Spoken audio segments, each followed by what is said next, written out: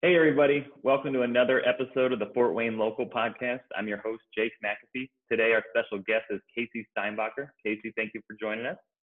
Thank you for having me, Jake. Absolutely. So we're going to talk about Electric Works today, the GE campus in downtown Fort Wayne. Before we jump into that, I kind of want to give people a little bit of background about you, just so we know why we should listen to you. So after graduating from Penn State, you became the City of Williamsport's Community and Economic Director. You then moved up to the CEO of Lycoming County Chamber of Commerce. Then you took your talents to Palm Beach and became the CEO of Palm Beach North Chamber of Commerce, and then found your home as the Greater Durham Chamber of Commerce president. You retired in 2015 and started your own company, Casey's Company, which is a consulting company for businesses, economic development, Chamber of Commerce. You're also the executive director of Made in Durham, which is a partnership of government, educators, and businesses to help get all of Durham's youth on track for success through education and then into a career. So, and then also your most prestigious title, this is the most important one, you're my mother-in-law. So you should feel very special for that. Which, by the way, is the reason for you to listen to me, not necessarily the rest of your audience too, but yeah. Well, now we're just splitting hairs. So, so before we jump in, I want to give people a quick backstory on the General Electric campus so we know why it's important, why it's going to affect us. So it's located just southwest of downtown Fort Wayne. It's 39 acres, 18 historical buildings, and 1.2 million square feet. It's highlighted by brick exteriors, large open spaces, wood plank ceilings, and even a bowling alley, which is pretty cool. So General Electric came to Fort Wayne around the turn of the 20th century after acquiring Fort Wayne Electric Company. At its peak in the 1940s, during World War II, it employed 40% of our city's workforce, which was over 20,000 people. I think they said 1 in 9 people in Fort Wayne had worked there. They manufactured electric parts, motors, transformers that were vital during World War II. Currently, as it sits, it's very dilapidated, broken windows, just a dangerous eyesore for the community. And what's been happening is RTM Ventures, they're a real estate developer that has been tabbed to bring it back to life, really. They want to keep the space, keep the soul of the space, keep some of its history, but while renovating into a few different things. They want to have an innovation center, which is going to help entrepreneurs flourish with flexible co-working space and special programs to support them. They want anchor institutions with educational and research opportunities, health and fitness opportunities, residential, retail, food hall, office space. And the reason, that's been a very controversial thing is they want $65 million from the city in order to fund it. And they'll get that, as of right now, the way it stands, they'll get that if they meet certain leasing and private financing thresholds. Most recently, they secured Do It Best as their anchor tenant, and they're going to relocate their headquarters to GE if this thing works. So I guess we'll start with you. What are your ties to Electric Works? So back when I was the CEO of the Durham Chamber of Commerce, Eric Doden, who at the time was the executive director of the state of Indiana's Economic Development Corporation, came to Durham to study a similar kind of project that we have here in Durham called the American Tobacco Campus. He had contracted with a consulting company out of Pittsburgh to identify on behalf of the state 10 communities across the United States that had done a really good job in the whole concept of place-based economic development. In other words, using your sense of place and to really create the kind of new community you want your citizens to have, and you want to use to recruit talent to your community. And so he came here to study this campus at the time. I was the president of the chamber, took him around, had some conversations. And from that time on, I think I was engaged with Fort Wayne on a couple of initiatives, on a couple of times that we got engaged in conversations because from Eric's perspective, he felt very strongly that of all the places he looked at, this particular place, Durham, and specifically this project at American Tobacco, was so close to what Fort Wayne was looking at in terms of where we were 10 years ago, where Fort Wayne is today, in terms of both where you're at in your economic development activity and where you were at in terms of the physical space that you had. So he thought it was most likely that what we learned here would be replicable in Fort Wayne. So I came up a few times, did a couple of sessions with some people there, both local leaders, addressed a state group as well, and have been up once or twice since then, in addition to occasionally coming to see my grandchildren. Best time of the year. So, so let's start with right now, present time. Tell us about American Tobacco Campus. Like, you know, what happened, what's going on there, what type of age groups, like what are the activities, like give us the current state of where it's at. Yeah, so for those, I'll just do a real recap, Jake, just in case somebody aren't familiar with American Tobacco Campus. It's very, very similar to what it is you just described about GE. So it's an old American Tobacco facility. It was a manufacturing and warehousing facility for the American Tobacco Company. It was in its entirety at one point was about 1.2, 1.3 million square feet. In the 1980s, it closed down and sat here empty for 20 plus years. In eyesore, dilapidated, trees growing through the roof, the whole 9 yards. Eventually was bought by a local developer who has since renovated it, and it has become, it's now about it's 1.3 million now still. We lost about a 300,000 worth of square foot on the actual main campus, but across the street, additional construction that is relevant to the campus still brings it back to about 1.3 million square feet. So who's on here now? By the way, I should say to you, of the 1.3 million square feet, it is 98% rented constantly. You only get in American Tobacco when American Tobacco has a lease runs out and they choose to move forward or move out, and American Tobacco is able to move you in somehow. It is mostly technology related companies, which was part of the plan when it was first brought on board to engage technology companies, but it also includes Duke University. It includes a Duke corporate education as well. But it's mostly technology related companies, along with all the service related kind of companies that would come with that. Now we have restaurants here. We have radio stations here, foundations that run programs here as well. So it's very young. The average age in Durham, just so you know, is only 32 years old. That was not the case back in 2000 when this project was started. It has substantially helped bring a very young creative class to Durham and keep the creatives that we have here in Durham. So that's important for people to know too, because I know for the longest time, a lot of people from Fort Wayne would go up to college and get educated and then go to Indianapolis, go to Chicago, you know, go to Cincinnati even. I have a lot of friends in those cities. So I think that's kind of at the core of what we're talking about here. So going back to now that we know what it is now, take us back to the beginning then when you talked about the condition that was in. What exactly were your ties to that project when you first started? Well, actually early on, this project actually started before I came to Durham. I was involved, which I'll talk a little bit about in the second iteration of it. Because that's the beauty of this project. It's constantly iterating itself. Once you get involved in this kind of work, it's fun to be involved in what is next. You're just constantly looking at what is next. What did it look like? Well, it's really actually started with the Durham Bulls baseball stadium, which is, everyone knows the Durham Bulls, just like it was in the movies, was actually filmed here. That is in Durham, in downtown Durham. And that stadium, a local company, Capital Broadcasting, the CEO of that company decided that he wanted to buy the Bulls and turn them into something. I'm making a very long story short, but to do that, he needed a new stadium. The city agreed to build a new stadium for him in order to keep the Bulls in town. He built that stadium directly across the street from the American Tobacco campus.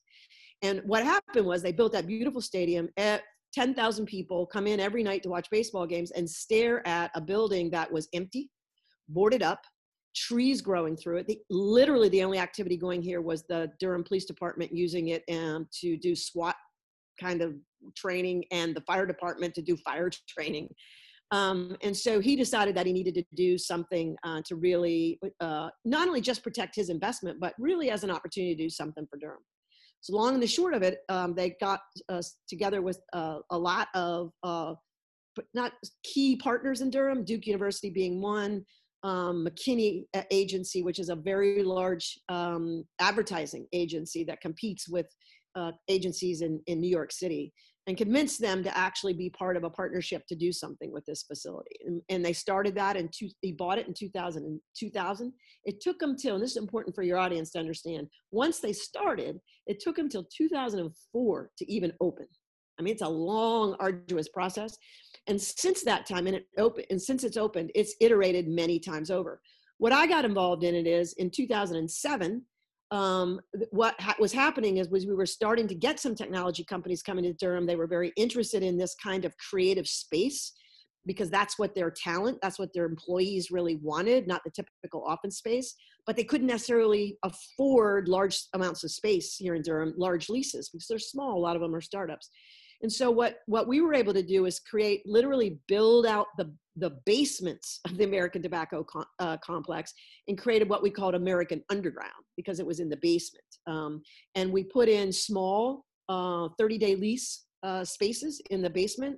And it immediately filled up, about 40 within the first year, to the point where I can tell you today, American Underground actually has 4 locations in Durham, three of them outside of the American Tobacco campus, up the street a little ways on Main Street. So my plan, my engagement with them was really around the whole, how do we use this space to leverage not just the creative class, but to leverage entrepreneurship and people wanting to start up their own business. That's beautiful. And kind of going back to you mentioning, the ballpark, like from where I sit right now, I can see the TinCap Stadium and then the top of the GE campus. So we do kind of have that synergy Yep. there. Not quite as close, but walkable for sure. So, so when you got started, did the project have public support, or at least when you got involved, was the public supporting it, or was there some controversy? Oh God. Well, yeah, first of all, we're in Durham, so there's controversy in everything we do here in Durham. But yeah, it really did. And so one of the things that there had been a lot of projects that had been proposed for this space before Jim did it, and none of them panned out. So immediately when Capital Broadcasting came in and wanted to do it, it was just, this is just another project, right? Yeah. It also, by the way, followed up a project to do the public space, the new Durham Bulls Stadium. The new Durham Bulls Stadium, when they first proposed to do that, they went out on a county-wide referendum to raise the money to actually do the stadium, and it failed miserably. 73% of the population of Durham said, don't do it, and voted it down. So just so you know, yes, of course, there's always that initial trepidation. This is just a money pit. This is just developers trying to make money. This is public dollars. Why should we do that? It is a natural inclination of citizens in a community. What they were able to do, though, was put in a lot of protections in place so that the public money that actually went into these projects went in after they were able to demonstrate the commitments that they were actually going to be here and perform on what it is that they were going to be doing. And a lot of it was, quite frankly, tax credits, that didn't necessarily cost direct cash, but was tax credits that were applied to the project when it was done. Okay. And yeah, we went through the same thing here. So when they built the TinCap Stadium 10 years ago, we already had Wizard Stadium over off Coliseum, which is, there's nothing around, it's not walkable, but everybody said, we have a baseball stadium. Why do we need another baseball stadium? Right. And there's lots and lots of pushback, and it's been a smash hit that's kind of spurred all this. It's really been the catalyst. So was there a turning point? Like, what helped get this project approved for you guys down there? Well, I do think it came within 5 years after the Durham Bulls. So the Durham Bulls, I would say to you, by that time was already ridiculously successful. It had gone from a single A franchise all the way to a triple A franchise in just those first 5 or 6 years. The stadium was packed. It was doing incredibly well. And the owner, therefore, had a really good reputation, right, as someone that could do this development. So when they proposed to come over here, while there was not a lot of support for it at first, I think people started to get comfortable with the developer over time. And then the second thing is that the public financing in this particular project ended up being financing associated with what you would call public pieces of it. And what I mean by that is the financing, the direct cash contributions coming from the city and the county paid for all the parking decks associated with it, because when you're a developer and you're doing a project, you're required by zoning to also provide parking for what it is you're doing. Parking is very expensive nowadays in terms of the per space cost. And so what the city decided to do was, look, we have all this other public stuff going on, Durham Bulls. We have some ideas of other public things we want to put in this area. We're going to build the parking deck. So they literally 100% built and took off of the plate of the developer a large amount of financing associated with it. And then I think that also got the community more comfortable, so that when the other financing came to the project, it was easier to swallow. People felt good about it. Okay. And then how did the Great Recession affect it? Did that slow it up at all? Because I think there's some rumblings here of like, how's this going to move forward with what's going on with coronavirus? We know public funding is going to be affected. I don't even think we've really felt the effect of it yet. But with that coming, did you guys have any, I think you said you got involved in 2007. So how did that affect it? I think that's a very legitimate question. I would say to you that by 2008, in Durham's a very, if you do any research on Durham's a very, is a very, as close to recession proof as you can come. And when I say that, no one is going to be recession proof from COVID by far, but it has a very diverse industry sector. Research Triangle Park is in Durham. And 80% of it is in Durham. And so we're the kind of community where the last into a recession and the first out of a recession typically. So recession really didn't hit us until, late 8, 9. Okay. By that time, I think American Tobacco campus was pretty solid. And it definitely saw some recession related activities, but never to the point where it was not, fully rented or able to continue to operate. It just had to pull back a little on its community related pieces of what it is it did. And it did, and I did do some, rent concessions to some of the tenants that were already here with long-term leases, right? So that they could put some of the some of the rent concessions on the back end. But no, it was, quite frankly, I will tell you, it was a sense of pride during the recession that we still had this kind of place to come to. It is a physically beautiful place, what it is that they've actually done to an old brick manufacturing location. You've been here, you've known, you see it. It is the kind of place that people came to be part of and feel good about your community.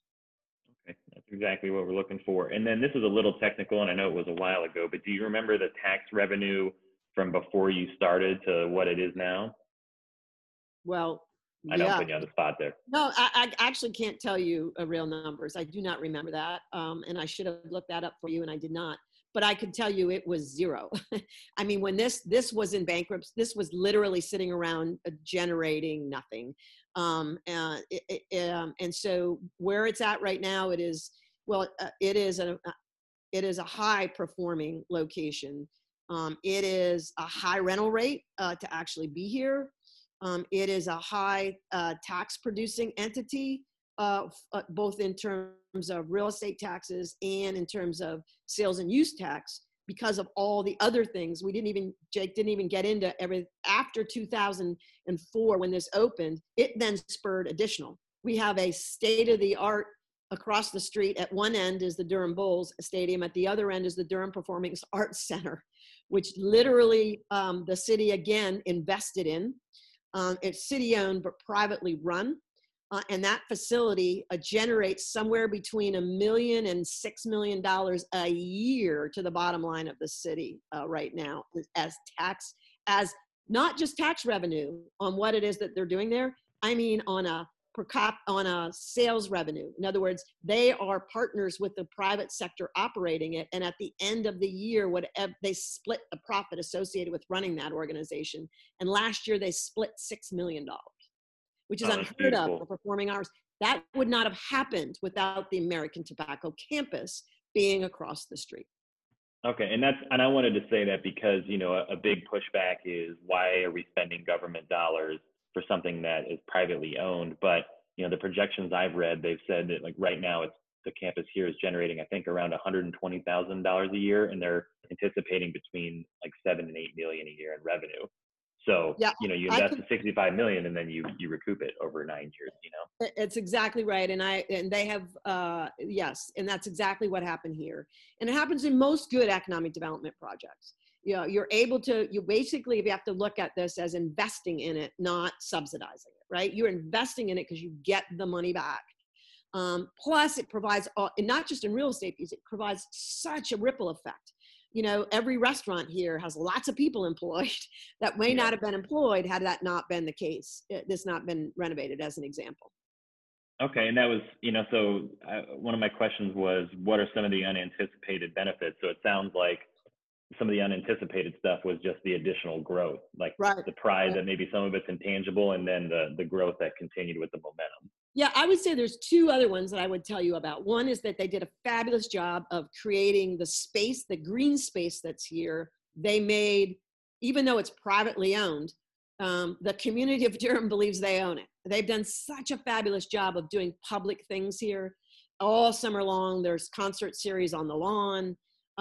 There's not a Saturday. I actually live in American Tobacco Mm-hmm. campus. I live on campus. There's not a Saturday I get up where I'm not looking out my window at a birthday party, a graduation initiative. It's a beautiful campus that really invites the community to come be part of it free of charge in a whole bunch of different ways. And then the second thing it did, it just, quite frankly, I don't know how your audience will understand this at first. It's hard to wrap your head around, but the vibe it created for Durham as a cool, innovative, urban feel kind of place, but in not a large city. So you get young creatives that, like you said, go to college. Let's just say go to college at Duke right here in Durham, take off and go to New York City or Washington, D.C., live in a 400 square foot room closet with 6 other people to be able to afford it for 5 years and say, God, I can't do this anymore, but I love the urban feel. So they come to Durham regularly. They come to Durham. They now live in a 1,000-foot apartment by themselves, get a great job in Durham, and still can hang out at places that feel like they're in an urban setting and are cool and creative and engage a broader, diverse kind of community. And that has really helped Durham create the kind of vibe that when we're attracting other companies to come here, the first thing they say to us is, what kind of place is Durham in terms of my ability to get the talent I want and keep the talent there, because it's the kind of community they want to live in. And all we do is take them and walk them through downtown Durham, and they're like, oh, okay, I get it. Yeah, this is, in addition to showing them all the numbers, they're like, I'm in. And I'll just give you an example. Since since March, we've announced 3 new life science companies coming to Durham. 3 new life science, 2,600 jobs announcements in the last 3 months. I hope everyone heard that. I really want that to sink in. Like that's the whole point behind. I guess there's 2 points. One is, I'm really glad to hear you talk about the vibe, because I feel like Fort Wayne has so much momentum right now where there's a pride we've never seen, I agree with that. Jake, when they brought me up there and started showing me around before you moved back, I remember them taking me along the riverfront and saying, we got this vision. We're going to get rid of the scrub. We're going to create this riverfront. And they all turned and looked at me, and I literally looked at them and said, seriously, you flew me up here to ask me whether that's a good idea? Hell yeah, that's a good idea. Go do it. Fort Wayne is a cool city. I say this, Fort Wayne has the bones necessary to be a cool city. Well said. And I feel like we have so much momentum, and I feel like this project is like what's really going to push us, to the next level. And then also coming back to, this is all about long-term viability and keeping our city competitive, where people want to be here, all different types of people, not just someone who's looking for inexpensive housing or likes parks. We want to attract young, educated talent who's looking for something to do. They don't want to, just hang out and chill. They want to go and be able to have walkable bars, go to meetings, like a live, work, play thing. And I feel like this embodies it. What's something you think could have been done better about the American Tobacco? Like, if you had it to do over again, what's something that you would maybe do differently?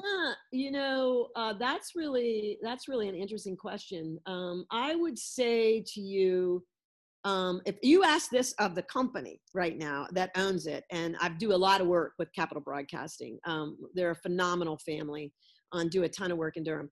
I would say to you that they, along with everyone else, were really worried. They believed in what it is they were doing. They knew they were in it for the long haul, right? They didn't expect to have a rate of return tomorrow. They knew it was going to take some time. They did a lot of long-term leases for organizations that they put in here to create some stability. They did not plan for success. And because they had such immediate success, they had some companies in here, or they had some tenants in here, all good tenants. But as this kind of really started to create this new vibe, it took them longer, I think, to be able to end those leases and bring in those new companies that they really wanted. Like when we bid on Apple and Amazon to come here when they were both looking at it, and we could not put enough space together here to be able to accommodate them coming here, because we didn't have it built and available because we had too many long-term leases here. And so I would say to you, plan for success. Plan that this is going to be a success. People don't do that. Actually, it's Durham's biggest problem right now. We have a big problem with affordable housing because it just went through the roof. I know that's good for a realtor to know, but housing went through the roof. And so it's really hard for us because we never for a million years expected to be as successful as we've been. So plan for success. Okay, and then I want to talk about a couple more objections that I just, I read them in the comment sections. I have them with some of my friends and stuff like that when we're sitting around. And I was listening to, it was an older interview. It was Mayor Tom Henry's podcast, but he said one of the biggest things was, one of his biggest hurdles was that the developers didn't have any skin in the game. So he felt like they didn't have anything to lose. What do you say to that? Is that normal? Is this just a negotiation, or what do you think? Well, I would say to you, all developers have skin in the game. Whether it just depends how you define skin in the game, right? Mm-hmm. So, in a typical financing plan, how can I explain? So when you're a developer and you're doing a project, there is risk associated with doing the project, right? At the end of the day, you own that project and you're liable for its success or lack of success, right? So what you usually use, if you think about it this way, think about it from the perspective of what you use public financing to do. So when I'm a developer and I'm doing this, no developer has a ton of skin in the game originally. You go out and you raise that money, right? You get investors to come in and help invest in this. When you're asking an investor to invest in a community like Durham was when we started this, and like Fort Wayne is now, that's riskier, right? It's not a primary location. It's considered a tertiary, secondary investment. And when you do a secondary, tertiary investment, an investor wants a higher rate of return because there's a greater risk that it's not going to work out. Sure. So a owner like this has to guarantee them, instead of maybe a 5, 6, 7% return, has to guarantee them a 12% return. So that's the risk the owner is taking, right? The developer is taking, that they're going to be able to provide that rate of return to this investor. What you use public financing for is to write down that risk, and so that it becomes easier to meet that rate of return, right? So your financing means, okay, I'm not spending as much money up front, so I can guarantee that higher rate of return to the investor. I know that sounds a little complicated, but that's basically what, if you are a developer of large commercial projects that require large investments, investor engagement in a tertiary city, it's going to cost you more money to go get that money and bring it in, because they can go to New York City and get 5% and not think twice, right? Mm-hmm. No risk. So that's basically what most people don't understand.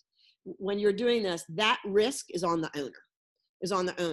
To be able to give them that. So what you're trying to do with the public money is write down that risk. So you can convince these investors to come in and invest in it.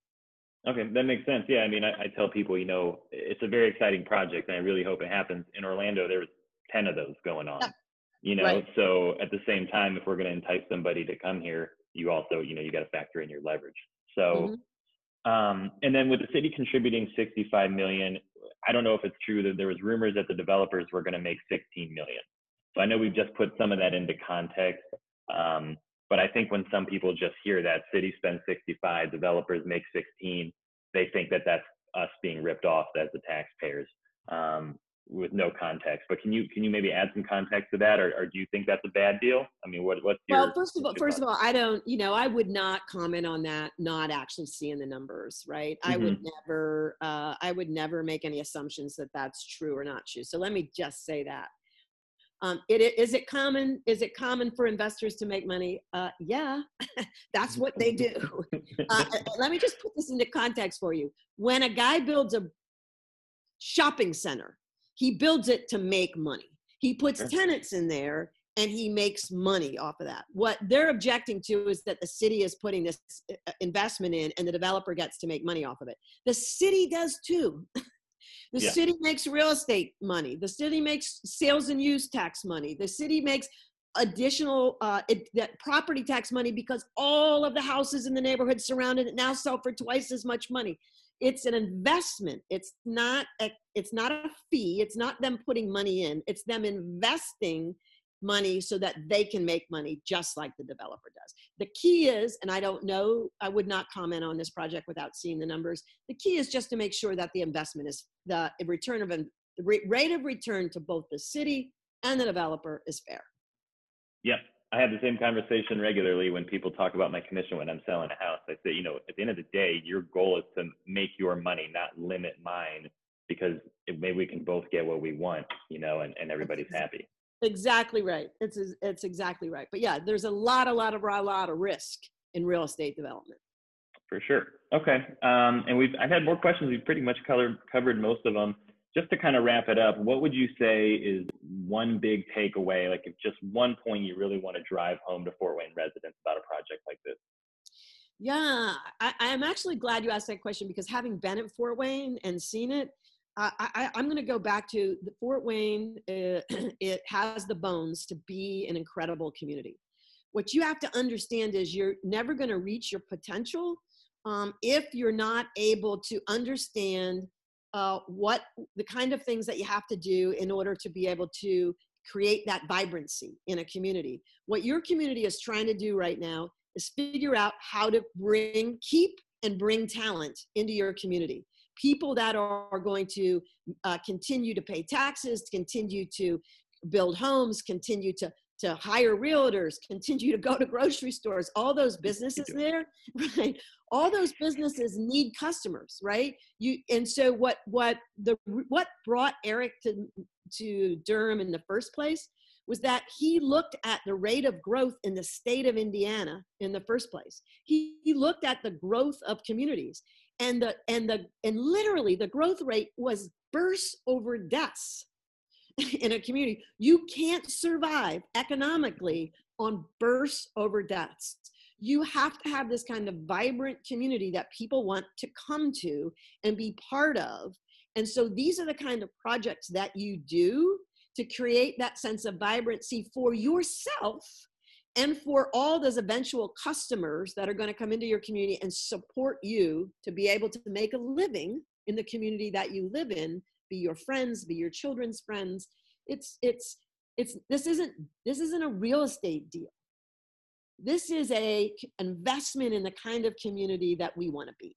And that's what I would say to everybody. That's the missing piece, but people see this as trust your elected officials, or